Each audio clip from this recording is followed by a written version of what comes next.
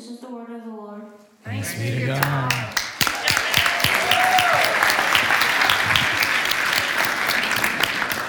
Good job. Let's pray. Heavenly Father, open up your word to us that we might see your son, Jesus. Prepare our hearts right now that we might hear you. Unclog our ears, open our eyes so that we might see you, Jesus. Amen. Good morning. Good to see you guys. Go ahead and open up your Bibles to Matthew chapter 1, verse 18. We've been going through a series in Advent where we have been talking about how Jesus' birth brings peace. First John talked about how it brings peace to the world, right? As cosmic and as big a category as that could be. And then Jim last week talked about how Jesus brings peace to the city.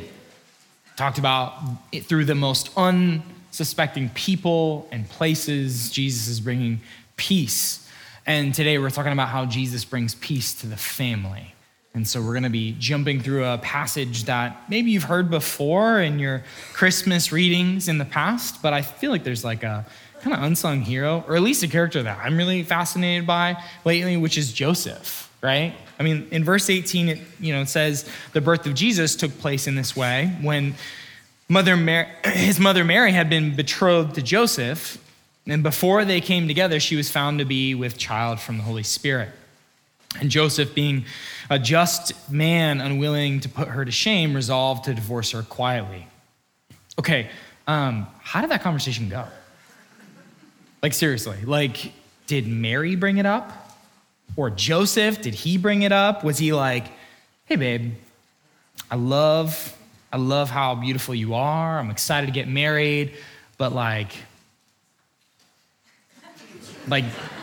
awkwardly just pointing to like the belly region. He's like trying to see what she would say. Or did Mary break the news to him? Like on their 6-month betrothal anniversary or something like that. They go on a date and Mary's like, now Jojo, sweetie, I got something to tell you. And it might be a bit of surprise, but I don't want you to be mad. It's really a funny story, actually. So you know how Israel has been waiting for their longtime messianic king who would save the world. And Joseph is like, still wondering about the belly. She goes, yeah, so I'm sort of pregnant with him, the Messiah king. No, it's totally okay, babe. I know your face, it looks crazy, but it all makes sense. So Gabriel told me that it's fine, I'm still a virgin. And I'm sure Joseph's like, Gabriel is who? What was that drive home like? There's a lot of awkward silences that Spotify can definitely help out with, but I've searched. There is no, my fiance just told me she's pregnant, but it's cool because she's still a virgin playlist. What did Joseph do to fill that silence? I know it's ridiculous, but I kind of thinking about that kind of stuff in the Bible. There's all these little behind the scenes parts that were real life was happening that I kind of imagine. And the virgin birth has always been kind of one of those stories where, I don't know about you guys, but for me, it was Jesus was born, but he came through a virgin birth was the equivalent of God gave Jesus laser beam eyes and made it so that he can fly. Like it was some kind of procreative flex for God to be look how I can make a baby with no sex. But that, which if that was it, I would have been yeah, sure. But how does that matter for me today? How does the fact that Jesus was born of a virgin, is it relevant other than showing God can do miracles? And, it could be kind of one of those stories that gets hit with critics of see, how ridiculous the Bible is. People just believe crazy stuff back then and crazy tales, as if Joseph didn't know how babies were made. when you try to like inhabit the Bible with your imagination a little bit, and I think about what it would have been like for Joseph that night, honestly. Like when he goes to bed and he had decided at that point, I got to divorce her. Like like was he, how long was he staring at the ceiling?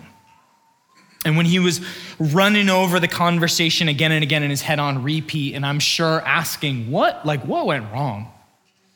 Like, what did I miss in this relationship that this is actually, that she's cheating on me? And how sick to his stomach did he feel? Did he have conversations with his mom earlier in the day about, I'm so excited about Mary being brought into the family, sweetie, like that? Now he was sitting there staring at the ceiling for hours, weeping and thinking about, my future family is broken. Because betrothal wasn't like engagement today. It was like just the waiting period for marriage. It only ended if Mary or Joseph died or they got divorced, right? It's not like they're dating. It is much deeper level. And so Joseph is laying there at the end of the night thinking about his life that he could have had and that this family is completely crumbling before it even got started. And why does Joseph, apart from the obvious reason, assume it's over? I got to divorce her. He assumes that for the same reason that holidays are pretty hard for a handful of us, well, a lot of us. Family is broken. Wives and husbands cheat on each other, and families break apart. Abuse happens, addictions persist, bitterness hangs around in the family like a plague. In our world, it's actually pretty rare for peace to exist in the family. And if it does, it seems to be only momentary and fleeting.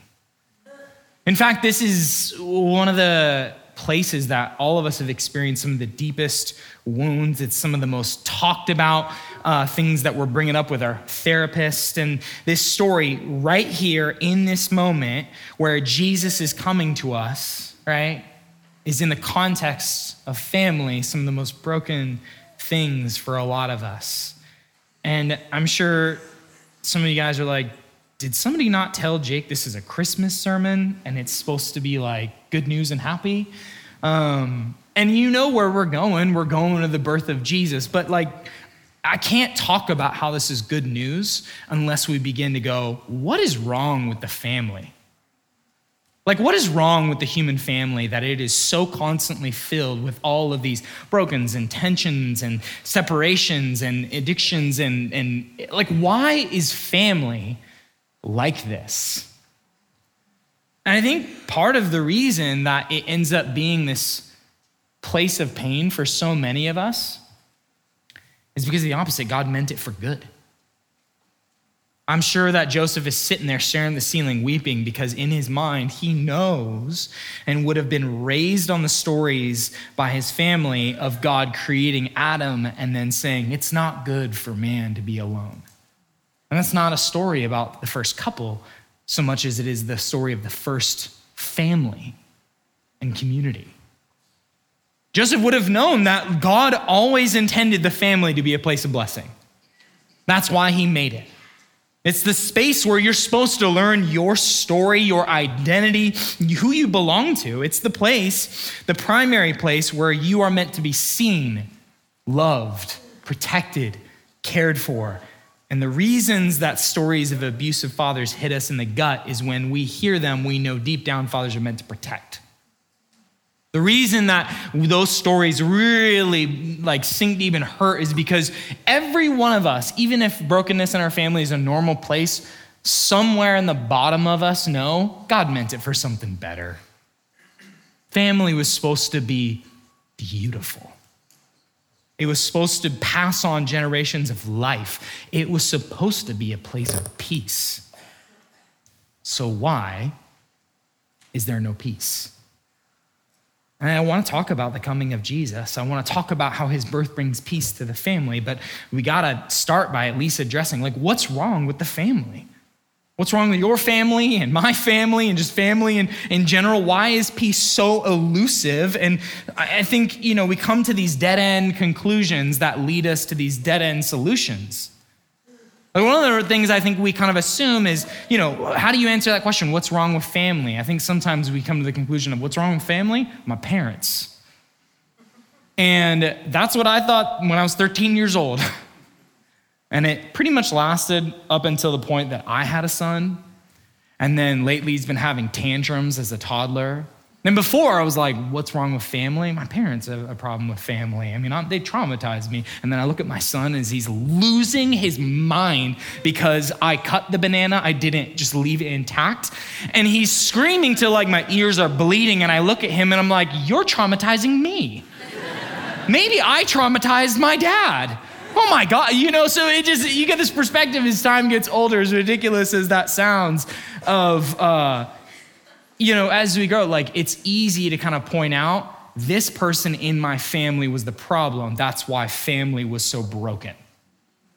Maybe your dad, your mom, your brother, your sister, your auntie, your uncle, whoever. There is bad apples in the family, and that infects the family of brokenness, and that's the problem. And so if you could either get them out of the family or be lucky enough to be born without them, then you would be totally fine. And so that's kind of the answer to the question that we get, but it's totally a dead end. It's a dead end because first, as we get older, how many of us have this really uncomfortable experience where you look up and you realize that you perpetuate the exact same sins that your parents did? Or maybe for a moment you go, okay, if my parents are the problem, I just won't be like them. And then what you have is these really ugly patterns where you've got abusive fathers, and then the next generation, the son or the kid goes, as long as I'm not abusive, but they're totally picked up a new type of sin to deal with the pain that just perpetuates on. So it's just a new flavor of brokenness. Okay, so that dead end, that doesn't work. Just kind of picking like somebody in the family is the problem, doesn't actually name what is wrong with the family. So then what? Well, I think some of us kind of conclude, yeah, it's not my parents, it's just family in general. But I think that just never really gets articulated that much because I think we all know, like I can't really live with no connection to any human being. So what we try to do is move forward in life where we do relationships or family or friendships or connections where we will do the things of relationships, but we'll keep our hearts as safe as we possibly can. And so we're distant, we're present but not present. Or maybe you just kind of give up on family in general and you do my favorite saying that I hate the most, which is, it is what it is. Which is a great statement where you say nothing, but you say something. It is what it is. Well, I mean, sure, unless it isn't. Like a chair is what it is, but if I smash it to pieces, then it isn't a chair, is it? So we're still left with the same problem of saying like, yeah, like I may have had this in my family, but it is what it is. The problem with that solution of just kind of pretending like that's just life is that we never heal. We never seek reconciliation. And we never plead that God would intervene. Another dead end. What's the problem with family? Well, I think if we were like there with Joseph that night, as he's laying in his bed, he's crying his eyes out, his family's falling apart. If you had the courage to ask him, like, Joseph, why did this happen?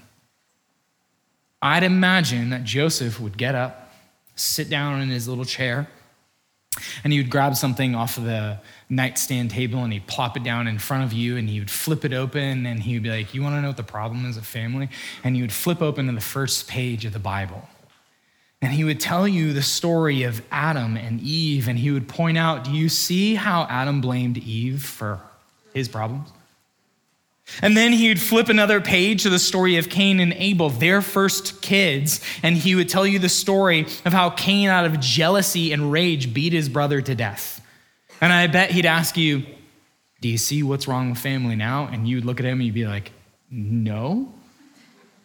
And then he'd flip another couple pages and he would point out the story of how Noah was passed out, blackout drunk, naked in front of his sons. And then he would flip another few pages to where Abraham thought it was a better idea to have sex with his house slave than trust God's timing. Flip another few pages and he would tell you the story of Lot's daughters committing incest because they couldn't have any sons. And maybe you'd start to get a little bit overwhelmed because you'd be watching Joseph and realize he hasn't even gotten past Genesis.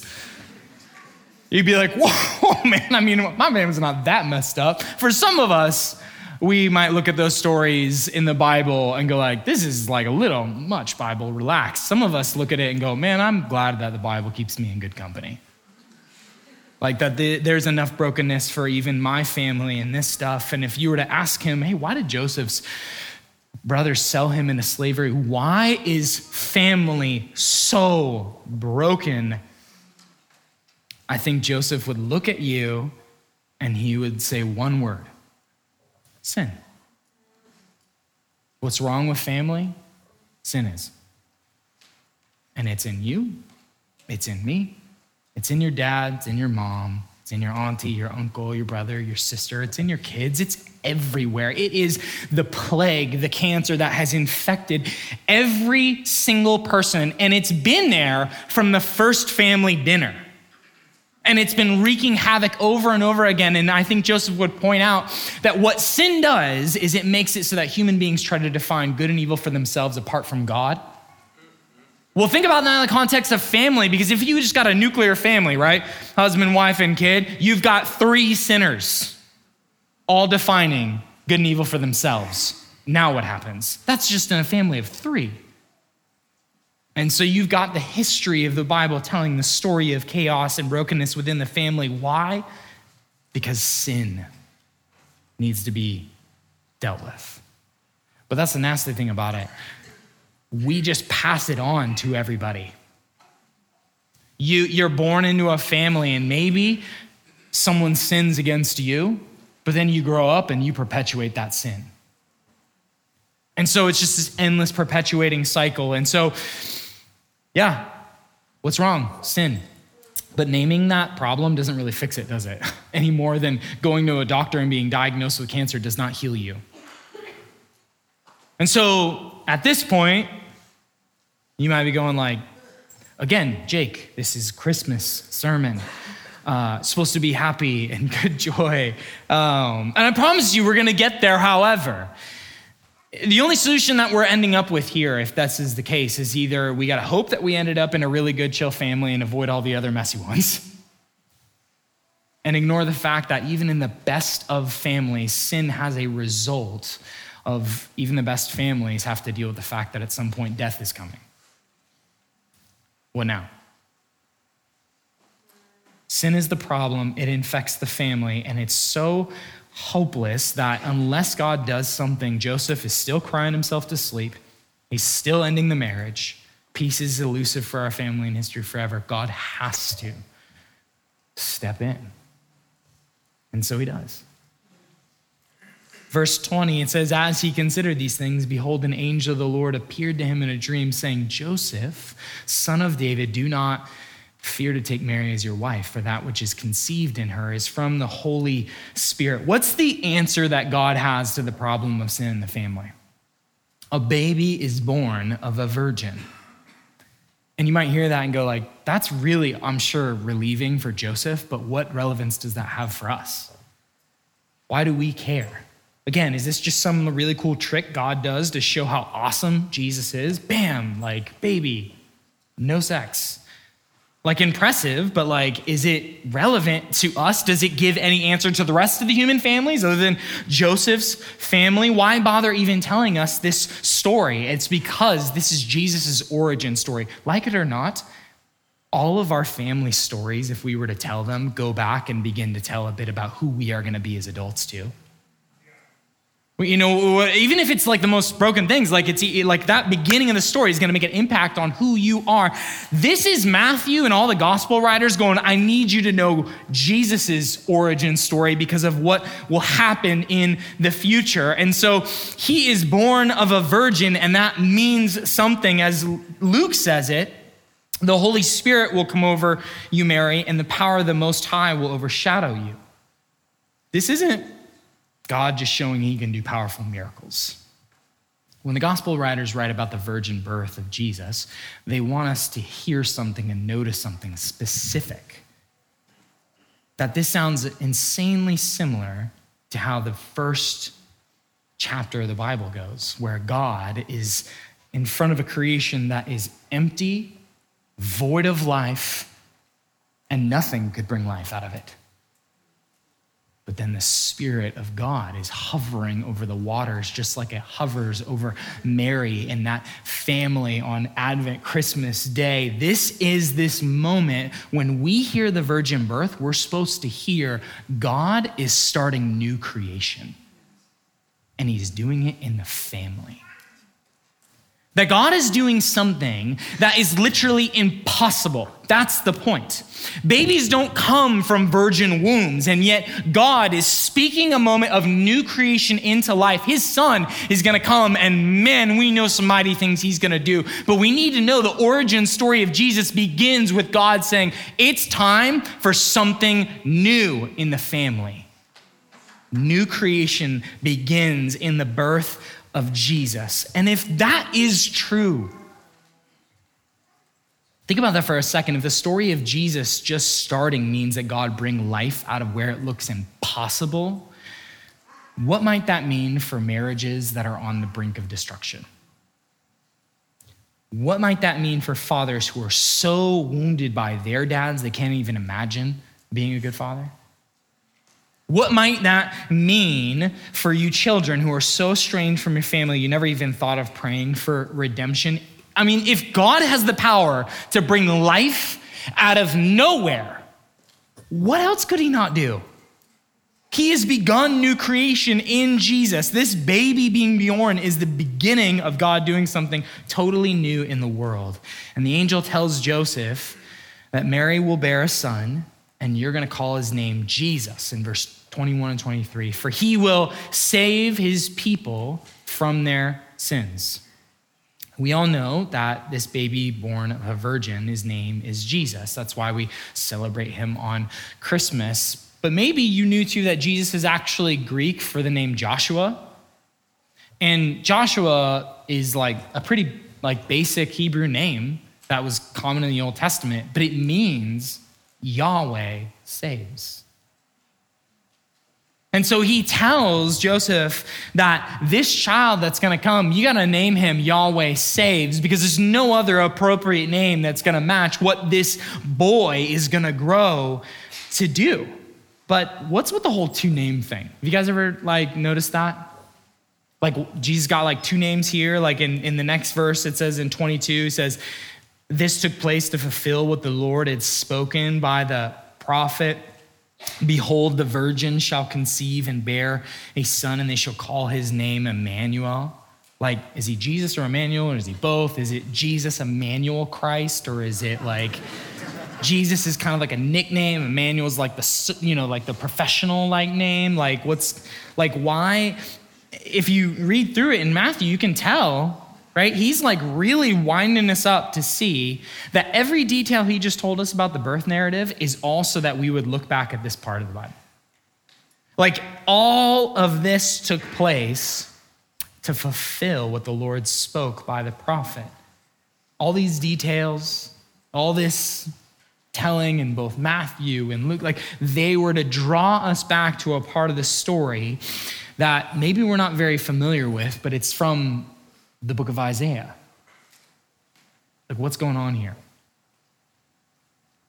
Matthew wants us to see in this birth story, one that we celebrate every year, common, might even be something we're just used to. He wants us to see and connect to another story. It's a story of King Ahaz. And if you don't know the story of King Ahaz, it's found in the book of Isaiah. King Ahaz was a descendant from the line of King David. And King Ahaz was king at a time in Israel where pretty much everything was falling apart. I mean, it's bad. The chosen people of God are on the brink of ruin, filled with civil war and annihilations at their doorstep. And this is a bigger deal than just some nation that is not doing a good job. The people of Israel were the family. That's why God elected them. They were the family God chose as a way of bringing blessing and peace and flourishing to the rest of the families of the earth. I mean, the entire people of Israel were meant. They were the means by which God was going to bring salvation. And so now when we get to the story of King Ahaz, it is so crash landed and burned that Ahaz is this wicked king, barely believing of God, and he's freaking out because there's enemies on the outside of his town about to invade Jerusalem. And so God shows up and he tells King Ahaz, don't worry about these enemies. I'm God.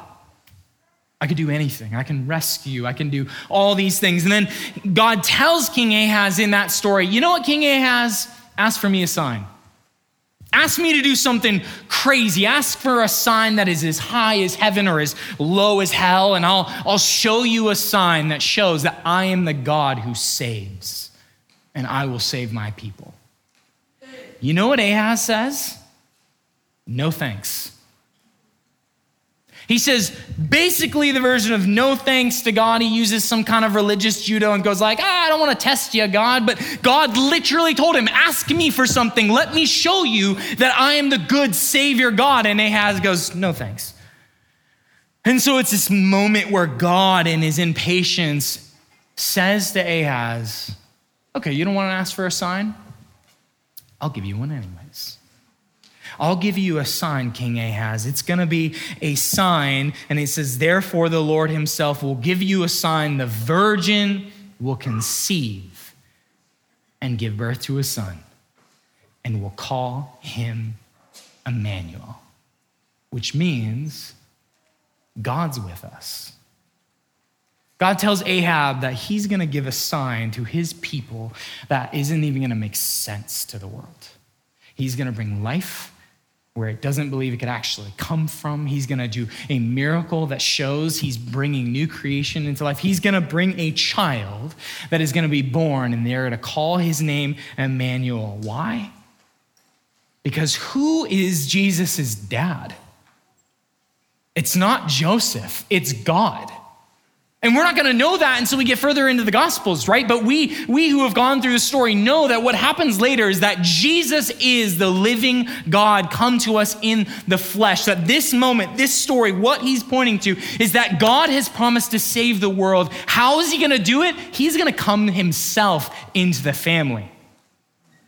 Because if the family is the source of this contaminant, this problem, this sin, then it's in the family that God's got to bring about new life. He's got to do something in the family. And so he is born, Jesus, through a very real womb. He is connected to Mary. And so there is no family brokenness that you've experienced that Jesus could not connect to. Jesus knows exactly what it's like to live on earth. He knows what it's like to be a human. And yet he is not like us, trapped in this endless cycle of sin that perpetuates from family to family. He is the living God with us. Come to save, come to be near. So in that town of Bethlehem, a virgin gets pregnant, and this was the sign that God would come to his people. We celebrate Christmas because of who was born. God, in the flesh, in his son named Jesus, who grew up to die. That is how God would solve the problem of sin that infects the family. He would send his own son in the context of broken family so that he would grow up, be betrayed by all of his extended family, and die so that death and sin could hang on the cross and be destroyed, and that he might bring forgiveness. That's how a baby being born 2,000 years ago of a virgin can bring peace to the family today. If you don't know what I mean, this is how I've seen it over my time here just as this church. You guys know, like my story, me, like I became a Christian at this church. So this is like my spiritual growing up. This is my family here. And so here's how I have seen the birth of Jesus bring peace to the family. I've seen men with generations of fathers who abandon their families be the first person in generations to stay with their family, remain, and be present.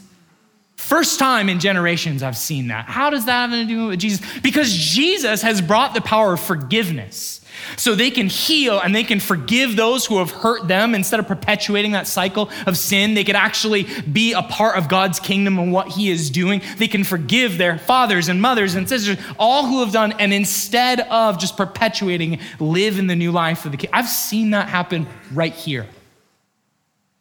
And this is not, here's the crazy thing. Jesus, when he was on this earth, he had this moment where his brothers, biological, and his mother, Mary, was like, we're trying to get a hold of him and talk to him. And he goes, who are my mother and my brothers?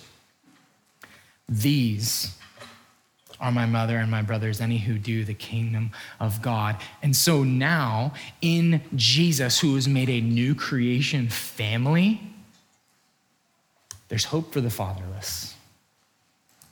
The one who has no children can be like one who has borne so many daughters and mothers in the kingdom of God. I've seen it where cycles of sin and addiction are broken in one generation.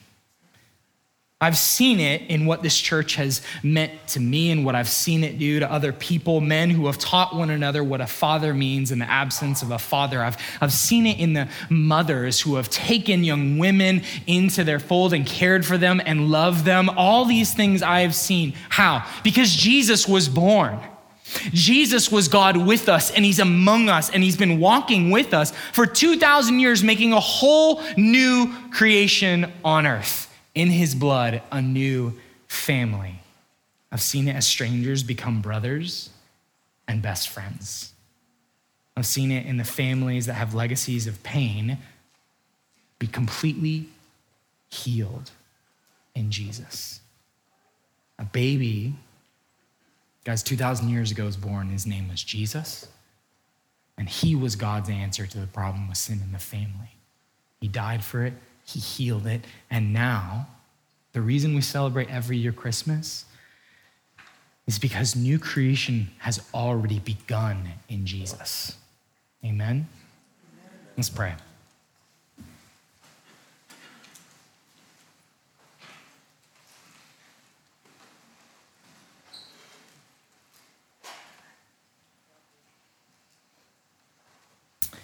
I'm going to give you guys just a moment to pray in silence. And what I want you to pray for right now, just ask the Holy Spirit if you want to. Ask the Holy Spirit, since Jesus has been born, what do you want me to pray for within my family? Whether it's your biological family, your extended family, your family within the church, just ask for a moment how Jesus might want you to respond today.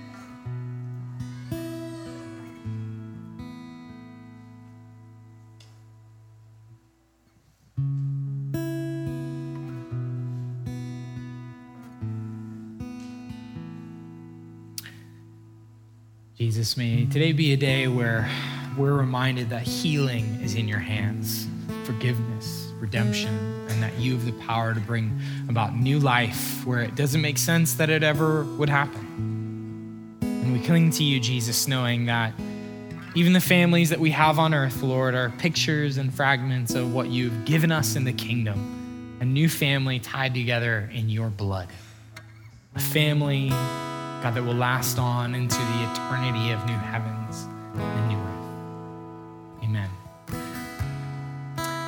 We get a time now to respond as a church family to God. And we do that in a handful of ways. We're going to respond to God by prayer. When God speaks to us, how can we not respond by speaking back? And so if you want to come up for prayer, we're going to have prayer people on the side. You could also just bow your head in prayer or grab somebody else and ask them, pray for me. And we are going to respond to God by singing. We sing these songs to remind us of the story of God that we celebrate in the season of Advent. And we're gonna give. We give out of the abundance of what God has already given us. I mean, he's given us his son, so it just always follows that how could we not give? And so if you wanna give, there's offering boxes in the back. And lastly, we're gonna take communion. And so we're gonna have communion tables up front here, and as you take and eat the bread and drink the wine, this has been a symbol for all of church history with so much depth and meaning. But today, I remind you that as you take, as you eat, as you drink, be reminded that Jesus, that baby that we celebrate, was born to die for you, for the healing of you, your family, and for life. And so come, let's respond to the Lord together.